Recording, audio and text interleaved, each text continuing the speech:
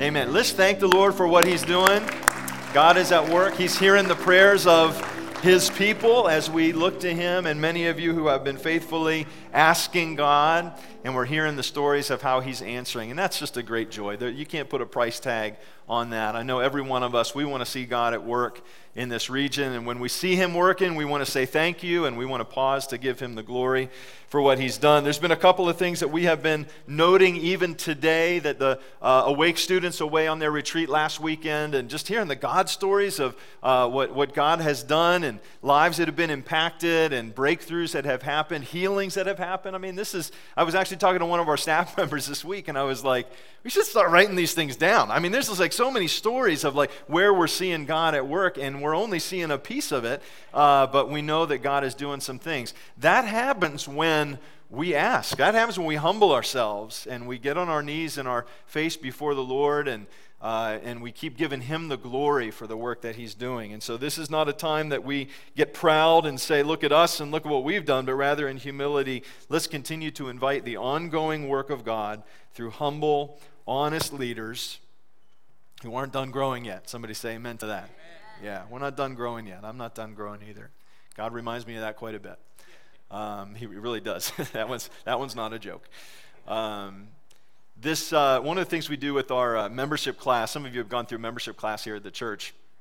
This isn't an ad. We don't have one coming up right away or anything, but we watched a video that tells some of the story of the Christian Missionary Alliance, and in particular A.B. Simpson, who was the founder of the Christian Missionary Alliance. That's the denomination we're a part of.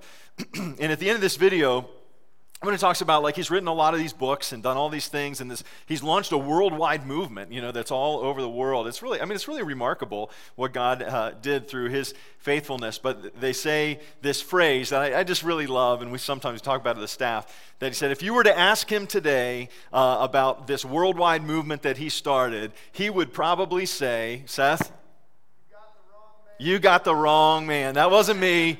That was Jesus in me. And I love that humble posture of just saying, it's not about us, not about me, not about you, but that's Jesus' work. And when he's doing work, we can celebrate that and be excited.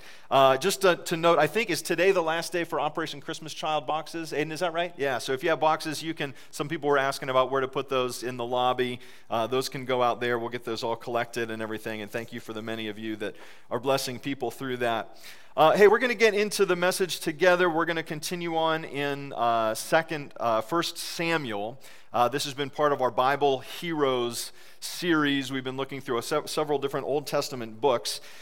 Today, we're going to continue in this theme of pride and humility. So you might remember, if you were with us last week, we were looking at the Song of Hannah, and that was actually the verses that our worship team led us in as a call to worship today. So some of these verses, don't keep talking proudly or let your mouth speak in arrogance. This is 1 Samuel 2. For the Lord is the God who knows, and by him deeds are weighed. The Lord sends poverty and wealth. He humbles and exalts. He raises the poor from the dust, and he lifts the needy from the ash heap. He seats them with princes, and he has them inherit a throne of honor. This theme that goes through Hannah's song that we looked at last week is one of pride and humility. And it touches on this biblical theme that we really see all throughout. There's several different passages that talk about God opposing the proud, but giving grace to the humble. And when you start to see it, not only does that exact phrase show up in a lot of places in Scripture, but when you start to see the theme of that, you can't unsee it. Even today, when we talk about things like it's in our weakness that God is strong. It's like, well, there it is again. It's not in our pride, it's not in our accomplishment, it's not in our achievement, it's not in how smart you are, it's not in all the things that you're able to do, but it's actually in our moments of weakness. When we don't have a whole lot to offer, that God says, that's a person I'm ready to use. Humble yourself, therefore, under God's mighty hand, and in due time, he'll lift you up. So when we see that sort of theme again and again and again, we know that God is trying to say something to us. So I was thinking a little bit about this today. We are going to talk about sort of embracing your limits as a part of understanding pride. We're going to look specifically at the life of Saul and some of the ways that he did not do that. So just as a little quick story, having a little bit of fun with this one, but I worked for a farmer. Everybody should work for a farmer at one point or another. Do we have any farmers in the house here today? Okay, good. We got some farming folk. Everybody should work for a farmer, even if you don't choose that as a vocation. It's just really good, honest work. Learn a lot of stuff, get out in the field, all that kind of stuff. So I worked for a farmer when I was in high school and a little bit into college. And I just have all these memories of throwing hay bales and just doing all kinds of stuff. It was really good. Sometimes being told to use machines, I didn't really quite know how to learn. And, the farmer that I worked for was just like, you figure it out. He was like the on the job, I figure it out, So one time, we're unloading hay bales in the barn. And we had this operation going that some guy's out with a tractor and he's getting the next wagon loaded up and bringing it in, and then those of us that are in the barn, we're throwing them up in the hayloft and we're doing all that kind of stuff. And we got this wagon unloaded, and for whatever reason, I cannot remember why, we determined we had to get this wagon out of the way for something we were going to do. The problem was we didn't have a tractor with us. The tractor was out in the field. They were out doing different things. And so the farmhand that was kind of like our boss that we looked for, he goes, we got like 5 or 6 guys here. Why don't we just walk the thing out? And we all said, sounds great. So we divided up the labor. The biggest guys decided that they should be in the back. I'm not sure what that was all about. They put me in the front, actually holding the metal bar that steers the wagon. And they said, we're just going to walk this thing down the slope, down the big slope, okay? Out of the barn and down the slope. You get where this is going. Embrace your limits. A bunch of dumb guys that are like, yeah, we think we can do that. It's not even loaded, so it's probably hardly weighs anything, right? We were wrong, So we start walking the thing out, and the way that I remember the thing operating, at some point, I'm standing still but moving.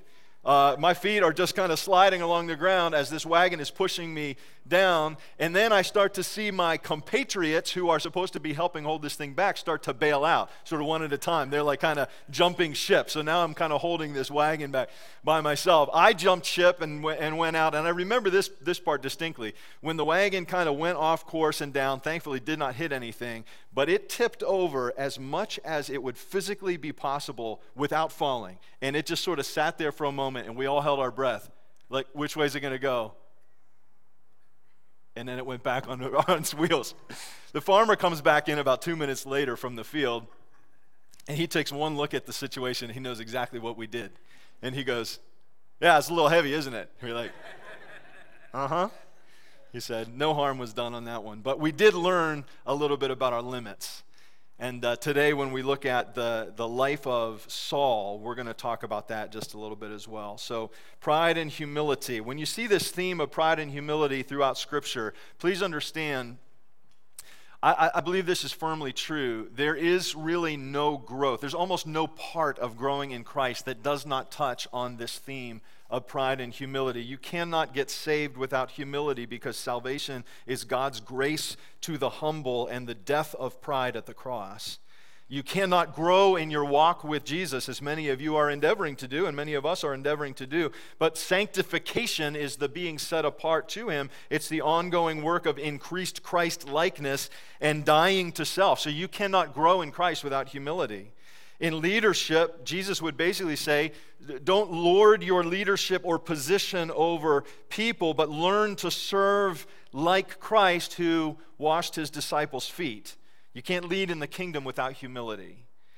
And in your relationships, don't think of yourself more highly than you ought, and do unto others as you would have them do unto you. You can't thrive in relationship without humility. So you see this kind of phrase coming up again. God opposes the proud, gives grace to the humble, and the farther along you go, the more you realize this is a real thing. This is a real lesson. In fact, it's such a gift, because if you get this one, you will actually see your spiritual life advance on almost every level. But if you miss this one, you find yourself swimming upstream at almost every place. Andrew Murray said, here is the path to the higher life, down, lower, down. Just as the water always seeks and fills the lowest place, so the moment God finds us abased and empty, His glory and His power flow in to exalt and to bless. Humble yourself under the mighty hand of God. In due time, He will lift you up. So we're going to learn a little bit more about this as we've begun in this passage first and then into 2 Samuel as well. 1 Samuel begins saying that in those days the word of the Lord was rare. There was not many visions. until God called a kid and he taught him the lesson of pride and humility, which was spoken in prayerful blessing from his mother. 1st and 2nd Samuel is really the story of three leaders. We see the story of Samuel, who is Israel's last judge. He's a prophet. He's a stable presence in a very unstable time. He's a voice of reason. He's the listening ear. He's the one that the people go to when they're saying, we have a thought or a need and we need you to talk to God about it. Samuel is that voice. It's also the story of Saul, and we're going to begin his story today. He's Israel's first king. He's got tons of potential and promise, but he doesn't finish well. And we want to learn some things vicariously here if we can today. In fact, much of his kingly reign, he spends in opposition of what God is trying to do in the next generation. So he spends a lot of his time. He keeps the monarchy, but he spends his time and his energy, the majority of it, trying to squelch the work that God is doing in the next generation. So every time we say as a church, like, we want to be about the next generation, this is the exact opposite of that. And we don't want to find ourselves in that place for sure. It's also the story of David, who is Israel's second king, and a humble shepherd boy who killed a giant. He enjoyed fame and success, but not without traveling the lonely road of pain. And we're going to talk about that a little bit next week. The trials that he underwent would reveal that he too was deeply flawed, but yet he had a heart after God. We're going to look at that contrast. So the message today is going to trace the life of Saul just a little bit, at least the first part. He's the first king of Israel, humble beginnings to a poor finish, and we're going to look at a couple of the warning signs that were ignored to his peril. You could think of this message today as sort of looking in three different scenes, but before I get to those three scenes, I want to do a little prologue with you. And I want you to look in 1 Samuel chapter 8. We'll do this little prologue together, which is where Israel demands a king. This is the people of God. They're coming to Samuel at this point, and they say, hey, we want to have a king like the nations around us. We want someone to go to battle for us. We want someone to lead us in that way. And it says in verse 6 of 1 Samuel 8, when they said, give us a king to lead us, this displeased Samuel. So he prayed to the Lord, and the Lord told him, listen to all that the people are saying to you. It is not you they have rejected, but they have rejected me as their king. This is serious. You know what I mean? You might read this and say, well, they just want a leadership structure over them. But God himself said, no, this is actually a rejection. This is a rebelliousness in their heart that is being expressed in this. So Samuel gives this big warning, and he says, guys, you need to really think through what you're asking, because a king situation may not be as rosy as you think. It might not be as romanticized as you think. There's actually a lot of downside to this. He explains that to them, but it says in verse 19 that people refused to listen. They said, we want a king over us, then we will be like all the other nations, with a king to lead us, to go before us, to fight our battles. And the Lord says, yeah, go ahead and give him the king. But here's the problem. If you're trying to figure out what is the issue here, I took some time, I was wrestling. What is really the issue here? The issue is, in the spirit that says, we want a king so that we can look like the other nations. Their job was not to look like the other nations. The job of God's people, and this is true of the church today, incidentally, we just got to, you got to think it through a little bit differently. The lines are drawn differently. But the people of God were actually called to be a witness of a different kind of living for the glory of God as a ministry to the surrounding nations. So when they are saying, we want to be like the surrounding nations, God is saying, yeah, well, then that is a rejection of me as their king. We also learned something very important about God here, and please don't miss this. If you've taken notes, write this down. Though we have not gotten to point 1 yet, this is still the prologue. God is able to redeem even our errant desires. If you're taking notes, I'd write that down. God is able to redeem even our errant desires. And here's how I want to just personalize that for you, then we'll get into the meat of what we're talking about today. Have you ever had a season of struggle, rebellion, sin in your life? Anybody? Just raise a hand, you're among family. Oh, good. You all, that was good. I didn't have to coax that out of y'all, because the right answer to that is yes. Right, you have. There's not a one of us that does not have the old nature, that doesn't struggle with the old nature, that doesn't have seasons where we get it wrong. That is a part of being a human being and walking with Jesus. And so you've had a season of struggle in your life, season of rebellion, season of sin, or whatever. Here's the second question. Has God ever taught you something, even through that season of failure, rebellion, sin? Has God ever taught you something? Raise a hand if that's true. Yeah. For most of us, if we've gone on long enough and sinned long enough, because we have, we realize that God is actually teaching us even in our failures. Does that make that season good?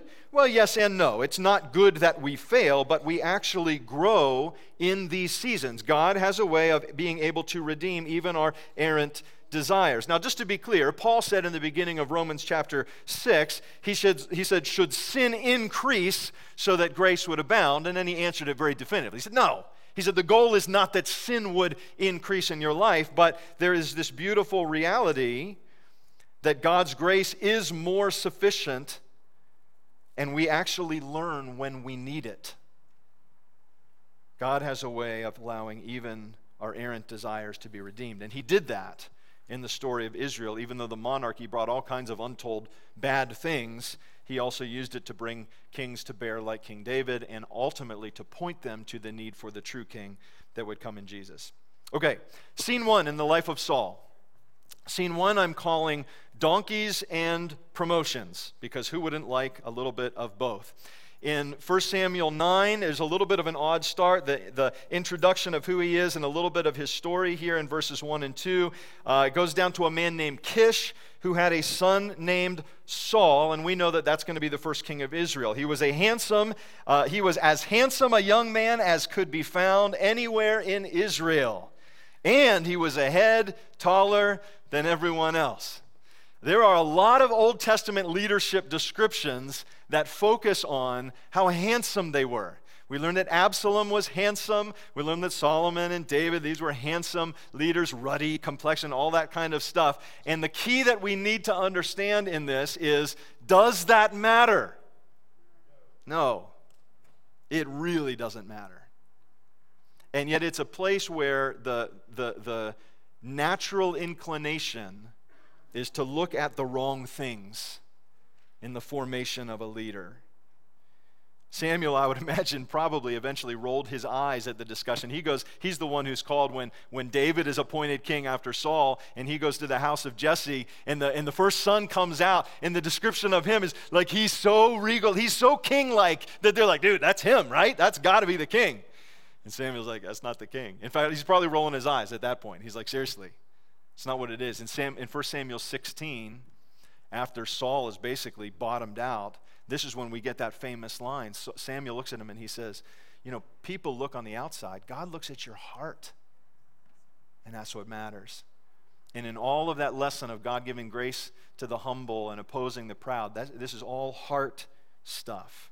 So scene one is there's a lost donkey in the house or in the family, and so Saul's father says, take a servant and you're going to go and you're going to look for these donkeys, and they're looking all over the place. They can't find them, and the servant says, hey, I heard about this seer or this prophet who's living in this town. We could go, we could give him some money, and he could tell us where the donkeys are.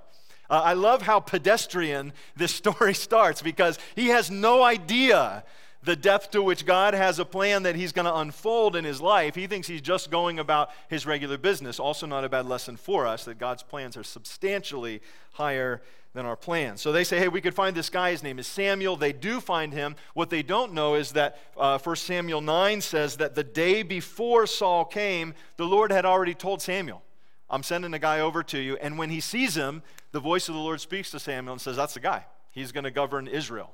And so Samuel has very clear marching orders. Saul has no idea that this is happening, but it says, when Samuel caught sight of Saul, verse 17, the Lord said to him, this is the man I spoke to you about. He will govern my people. And now, 1 Samuel chapter 10 begins with this anointing. And it says it this way. It says, then Samuel took a flask of olive oil, and he poured it on Saul's head and kissed him, saying, has not the Lord anointed you ruler over his inheritance? They did anointing a little different than we do. We do the very tame, a little bit of oil, touch you on the head. This was like the pour the whole thing over you. So it was very obvious when you have been anointed king. He's been anointed the first king. That's the first scene. And just ask you to reflect on that a little bit in that space of, in humility, we realize that our very pedestrian lives, we do not always know the depth to which God is going to do something special. We don't always know when that's going to happen, how he's going to use it, when he's going to use it. Saul finds himself in a very special place all of a sudden and unexpected. Scene two. Scene two is what I would simply call the second anointing. Samuel is now beginning to talk to Saul. I imagine the guy is shell-shocked, right? He's going to go home and tell his dad, like, I didn't find a donkey, but I became king of the nation. You know? So he's probably spinning, I imagine. He's probably trying to process a lot of things. Samuel is that voice who's now speaking in, telling him what to do. And here's what he tells him. He says, go to Gibeah of God. That is where there's a Philistine outpost. This is 1 Samuel 10, verses 5 and following. He says, you're going to approach the town, you're going to see prophets coming down, they're going to be worshiping and prophesying. And then it says in verse 6, the Spirit of the Lord will come powerfully upon you, and you will prophesy with them. And then listen to this, and you will be changed into a different person. Once these signs are fulfilled, do whatever your hand finds to do, for God is with you. This is actually really critical on probably several levels. Let's touch on a couple. Number one, to try to do work for God without the anointing of God is a problem. Saul is given a huge gift. The second anointing is a huge gift because he's not being sent out to just do a thing. Good luck, you got this. It required the anointing of God over him. The troubling fact with this, though, is that he had the anointing of God, because it happens just like this. He goes out, he follows, he obeys, he begins to prophesy so that the people actually see him and say, man, is Saul among the prophets? That's why that scripture talks about that. Is Saul now among the prophets? What's going on? Because the anointing of God was on him. That's beautiful, but that's also troubling. It's troubling because what it tells us in this equation of God giving grace to the humble, opposing the proud, is that you can actually have the anointing of God and subsequently lose his favor. That's exactly what happens in Saul's life. It would be a lot more comforting to me if the guy was just a bozo who assumed the throne and God said, no, you're a bad guy, you get out and I'll put David in place. But he had the anointing of God.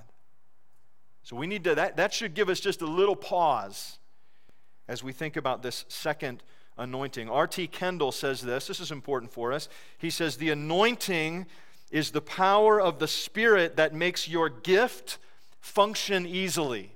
Each of you has gifts. If you are in Christ today, priesthood of believers, you have gifts. So what we need to do with our gift essentially is this. Don't just get up and start using it. Is that we take our gift humbly before the Lord and we ask Him to anoint us with His Holy Spirit, to fill us, that we would have the power and the direction, to know the direction to go. You know what I'm saying? And here's the beautiful thing of that picture.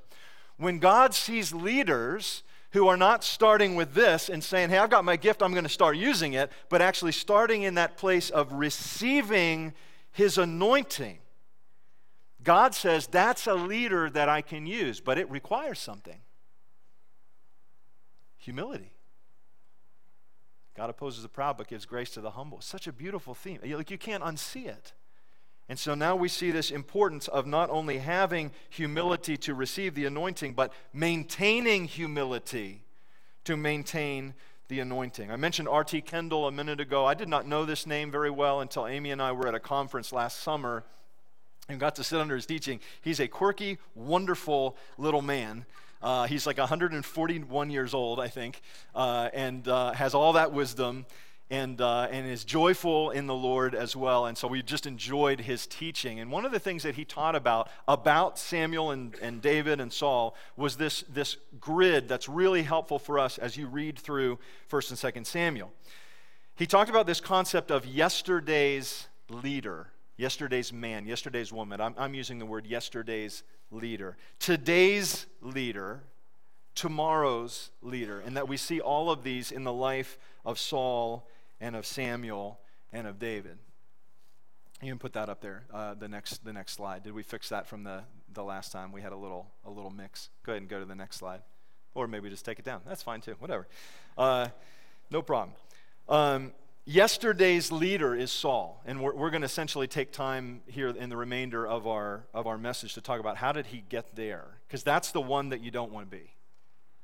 You know, it's fine to be tomorrow's leader. That just means that you haven't fully come into your anointing yet. Like the anointing that God is prepared for you or planning for you maybe has not been fully developed, or you haven't been appointed to that. That's fine. That just means you got to be patient and you got to be humble and prayerful, seeking the Lord, developing the relational, cred that you need to be with Him. There's certainly nothing wrong with being today's leader. That just means that God has a calling on your life now, usually to appoint and to develop tomorrow's leader. But you do not want to be yesterday's leader. Yesterday's leader has lost favor with God, even though they once had genuine anointing to lead, and sometimes they don't even know it. You do not want to be yesterday's leader. There was a promising start to Saul's kingship, and yet it ends very badly. How does he become a spear-throwing, ego-boosting, threat-eliminating, threat-emitting as well person? It's because he's never dealt with his stuff. He goes from a leader of high promise, but with the favor of God, into this tragic figure of total loss. He loses God's favor. He loses human favor. He loses position and power. He loses his mental health as he declines. Even into madness. How does that happen? That's what we're going to talk about in this last little scene here. Scene 3 is how does the bottom fall out? Now I'm going to give you a little bit of good news on what is otherwise a sort of depressing message. The good news is, get ready for it, you can learn things vicariously. Somebody say amen to that. Some of you say, I'm not sure what that word means, but I think I know. Okay. Vicariously means like you don't have to just learn all of the things by making your own mistakes. So the good news is you can learn from other people in their example. So when we talk about the bottom falling out, this is actually a beautiful thing that we can see and that we can learn. I'm gonna advance you just a little bit, then we'll do some backtracking. 1 Samuel 15, Samuel says in verse 26 to Saul, I will not go back with you, for you have rejected the word of the Lord, and the Lord has rejected you as king over Israel. That is the definitive statement. And it's sort of pathetic. Samuel turns to leave. Saul catches hold of him he's literally grabbing onto his robes and don't go. And the robe tears and Samuel turns around, prophetic word, and he says, this is God tearing the kingdom from you. That's it. And it says in verse 35, until the day Samuel died, he did not go to see Saul again, though Samuel mourned for him. We're going to talk about that next week a little bit. And the Lord regretted that he had made Saul king over Israel. So the question that we've got to wrestle with is, how does this happen? Where did Saul go wrong to become yesterday's leader, having the position? And listen, he's like only 40 years old when this happened. So this is not an age thing. It's not that he just got so old. It's that he spent most of the time in his kingship as yesterday's leader. How did that happen? I'm going to give you 4 things. You could probably come up with 4 more, a dozen more, whatever. Have at it, dig in, study, learn, discuss in your community groups, families, and everything else. But here's the 4 that I would share with you today, and we're going to wrap up our last point with these things. Number 1, Saul did not master the enemy of fear. If you go back and you begin to trace a little bit, first of all, I'm going to say something. I feel for this guy. I genuinely do. I'm not saying anything here that I would say, oh yeah, I would never have struggled with that. I've struggled probably with all of these things and more, right? Imagine being a young leader thrown into this place and all of a sudden you're going to be in charge of something. You got to figure it out. When they actually went to, so he's selected, he's anointed, and then he's appointed. So when they get to the appointment, this is now in front of all the people, and in 1 Samuel 10, I think it's verse 22, it says that it's like the Von Trapp family singers. You remember that for the family Von Trapp? You know, they're like not there. It's like, it's King Saul, and he's not there. And they're like, where is he? And do you remember where he was? He's hiding. He's afraid. He's got to deal with his fear. Saul, when appointed, was hiding in the baggage. Saul, when confronted later in his kingship, holds on to his position and his authority. See, the fact of the matter is, fear is one of the great tools of the enemy of your soul. Fear of man is one of the great flaws of leadership. So if you really trace this line, he's appointed, okay, well, he was nervous, so that was all that was. Well, then he did this. But you see these symptoms continue to come back that he's responding in fear. The big mess up that Saul lost the kingdom over, and the torn robe and all that stuff, what happened was God had called him and said, you're supposed to lead in this way, you're going to battle in this way, you're going to wipe out the Amalekites, I don't want you to keep anything alive, don't keep the sheep, don't keep the goats. Samuel comes to visit him, and that's when he says, why do I hear this bleating sound of sheep? And Saul makes excuses. We're going to get to that in a second. But he says, well, we wanted to keep some of the choice things out. And then he finally coughs it up. He says, the people wanted me to do it. I was afraid to say no, and so I just did it. Fear mastered him. I do not say this with any accusation, because fear is one of the great enemies that all of us as leaders, many of us are leaders here in this room, must deal with. Fear is why we spin a false self that looks good to others. What Saul actually probably needed more than anything was some soul care. We just came through the soul care conference this week. And we took time to say, look, we got to look at what's going on inside of us. Where is fear keeping us in a privatized sense of religion? This is what Rob Reamer was teaching us this last week. What do we mean by that? I deal with sin. Every one of us deals with sin. I'm dealing with sin here. I take it to the Lord and I repent. I go back to the sin again. I repent. Oh, I'm going to work harder, do a little bit better. Go back here again. But see, there's something missing in this whole idea of privatized religion. Some of you are in that place right now, right? What's missing is when we actually have confessional community and take that out of the dark and into the light. And every time I've done that in my life, I've always grown, incidentally. All the times I've avoided that, I've struggled to grow. When we do that, we actually find that it's fearful. It's scary to do that. It requires us to say, all right, I'm going to put aside my false front, my fake self that I'd love to show you. I love showing you that. But I'm put that aside to be honest. What does that require? Humility. Humility. And God loves humility. And God helps humble people grow. So this is the first one that he really wrestled with. The second one is not that far off from it. He did not master the enemy of fear. Number 2, he did not honor the limits of his anointing. So in 1 Samuel 13, we're not going to look at it specifically today, but some of you know this story. 1 Samuel 13, Saul is waiting for Samuel to come to make these offerings before they go out and do this battle. And he's getting nervous because Samuel's late in coming. And so he says, you know what, I'm just going to do the offerings myself. And this is the thing. We would look at the life of Saul and we would look at the life of David and we would say, David did a lot worse junk than Saul did. This doesn't seem that big of a deal or whatever, but in rebellion, he went against the word of God. He stepped outside the limits of his anointing. He was the king, and he had many things that he was entitled to do, but that was not one of them. And knowing that, he said, no, I'm going to do this thing. He stepped outside. He didn't honor the limits of his anointing. When you go outside your anointing, you begin to struggle in all kinds of ways. Paul, here's the thing. This is teaching from R.T. Kendall, really, really good. He said this. Paul talks about every one of us having a measure of faith. What does that mean? Jesus Christ had the Spirit without limit. You have a measure of faith. You're not Jesus. I'm not Jesus. Every single one of us has a limit to what we are able to do. The beauty of that is that in the body of Christ, that means that my gifts probably complement somebody else here. Your gifts probably complement somebody else, maybe that's in your very row, and that together as the body of Christ, we move forward. But the only one who gets the glory, because he's got all the gifts and has all of the fullness of the measure of the Spirit, is Jesus. And that keeps us humble, keeps us away from pride. So we got to honor our limits. We got to come to terms that there is a limit to our gifting. Pete Scazzaro in Emotionally Healthy Leadership, one of the key principles, embrace your limits. Embrace your limits. Key leader, embrace your limits. Parker Palmer in his book, Let Your Life Speak, he defines burnout this way. When you're burned out, you're simply trying to give something that you don't have.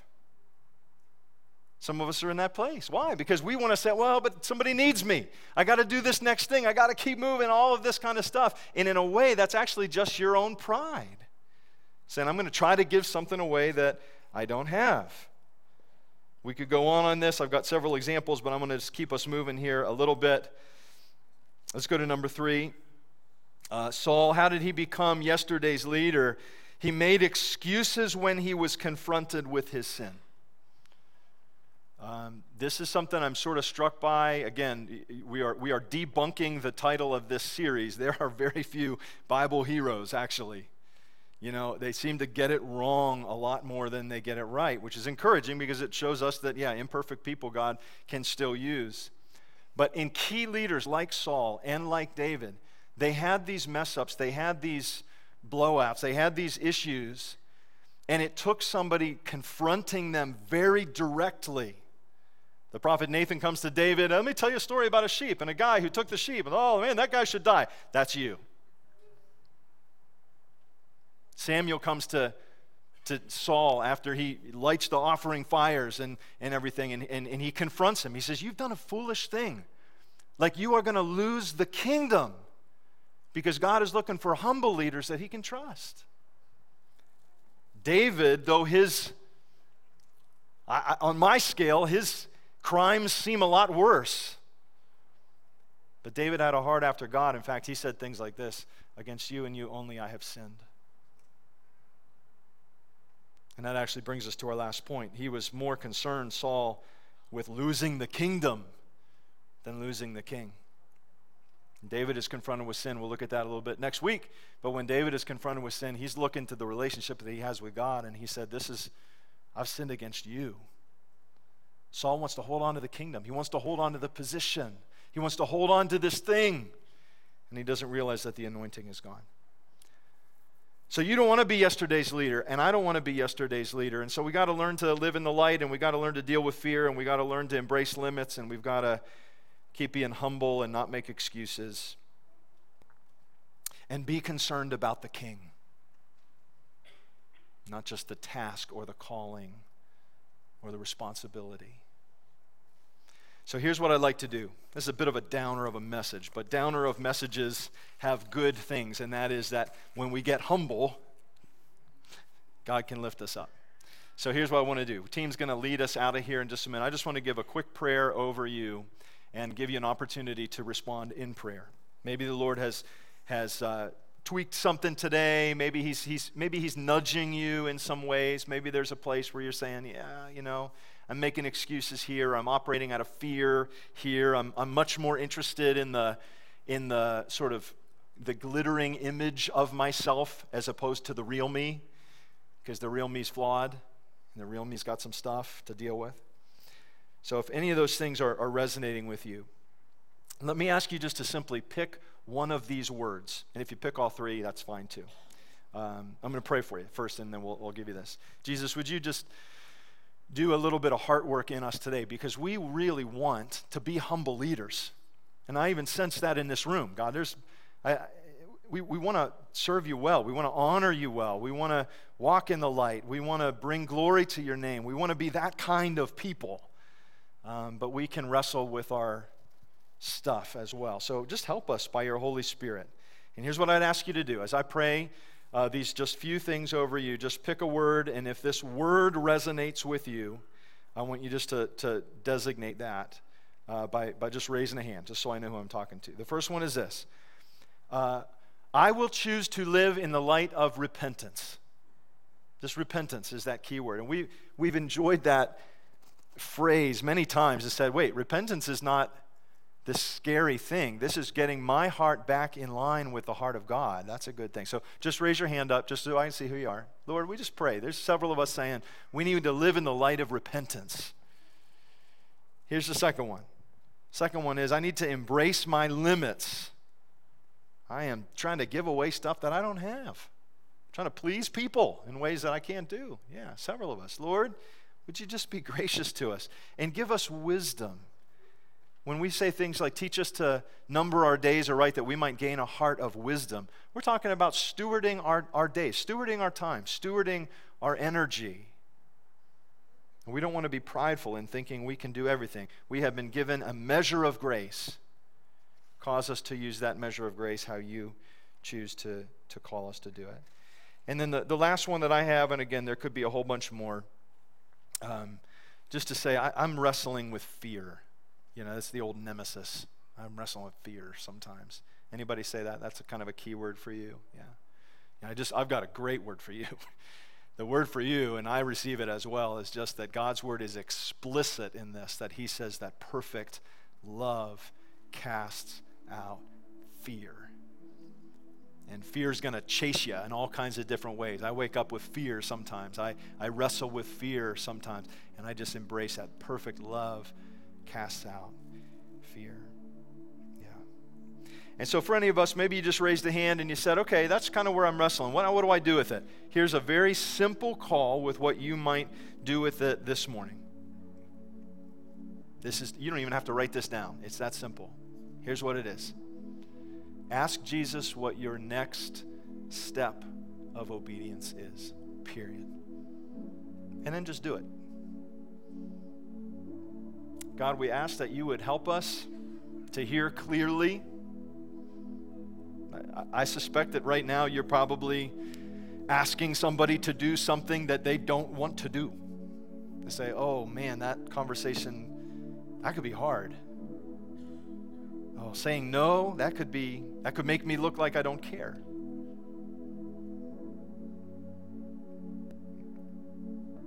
You might be asking us to do something that's hard. Repentance is hard. It's never easy, but it is good. Brings us back to living in the light. That's where you want to be in the first place. So Lord, give us grace to take one next step of obedience to you and cause us to grow, cause us to lead well, cause us to love well, cause us to be humble. And we just hear your Spirit saying, man, humble people I can use. Proud people I resist, but humble people I can use. And God's going to use you perhaps more than you ever even thought possible. So Lord, we thank you today. We love you. All the glory to Jesus. We pray in his name. God's people said, amen.